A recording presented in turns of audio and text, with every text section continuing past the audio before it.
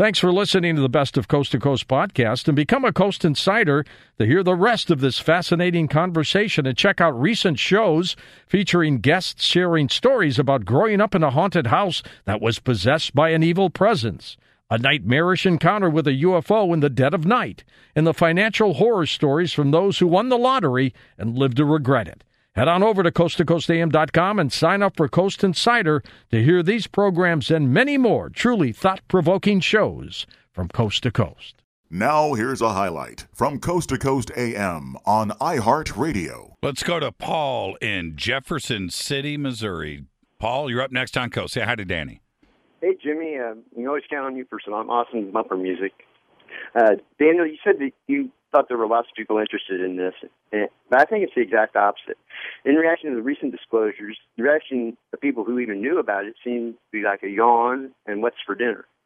And when I lay a simple laser on so-called stars and seemingly make them bounce all over the sky, acknowledging zombies have the same nonplussed reaction to that as when I point out obvious chemtrails. It's like, I never really look up at the sky. With all these crazy ironclad facts on a variety of issues ignored by the public, there's only one explanation in my mind. It's mind control. And the biggest obstacle to that even being considered is that none of us are willing to accept even the possibility of it, even though we know it's all technologically possible decades ago. And it's much like trying to explain to an Alzheimer's victim they've forgotten something. They say, oh, no, I would have remembered that. But anyway, I just like to posit that just as a theory on why it's so hard to get through. And maybe they were using that disclosure as a test case to see what the reaction actually would be. There you go, Danny. Great question, Paul. And anything is possible, right, Danny? Well, it's anything is possible, but everything isn't true.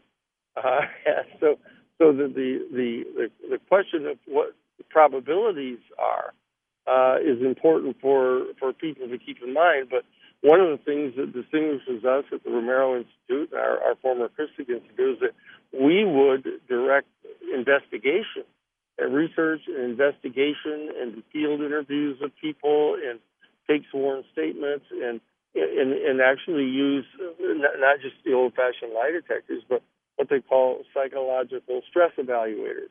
Psychological stress evaluator is a much, much more sophisticated piece of equipment that actually monitors the vibrational frequency of people's vocal cords that involuntarily contract when they're telling something that's false. So it's a lot more accurate and sensitive than a traditional lie detector. So there are professional ways of going about sorting out different theories about what is true and what isn't true. And while it is true, the point that you make, I think, Paul, I think it is that it is true that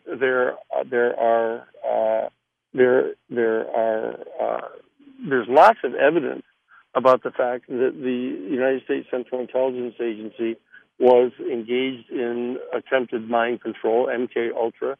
Other governments have done the same thing, and there's evidence that they've had some, at least minimal success in attempting to do those kind of things.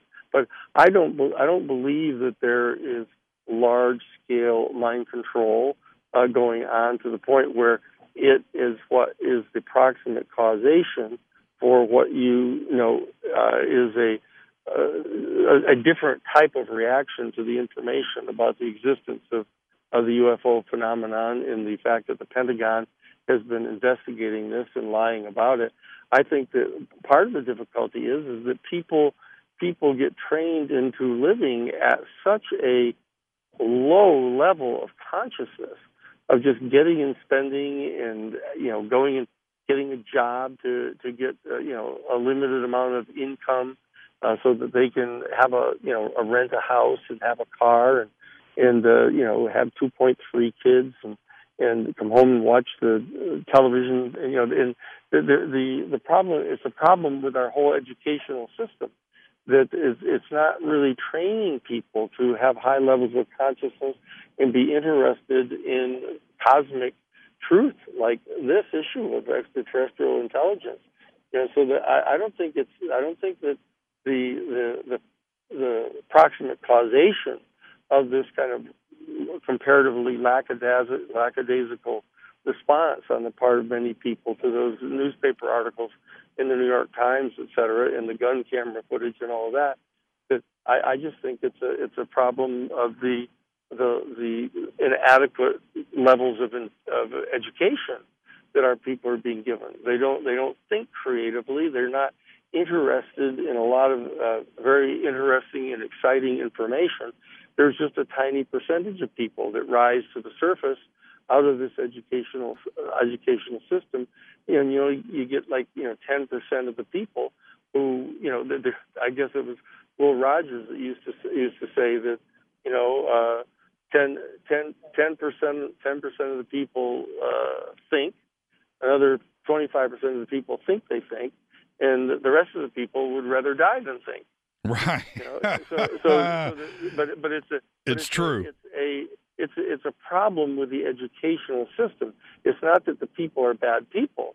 It's just that the people who are in control of our government and in control of our economy do not want people thinking, do not want people challenging the narrative of reality, and so that the educational system is not effectively designed to teaching people to think creatively.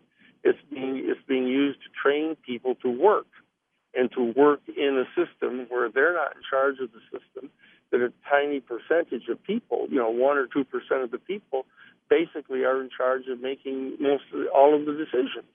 And that's the problem, because most people say, well, what difference does it make to me? I don't get to participate in real decision making, so why should I be concerned about what is ultimately real and what isn't?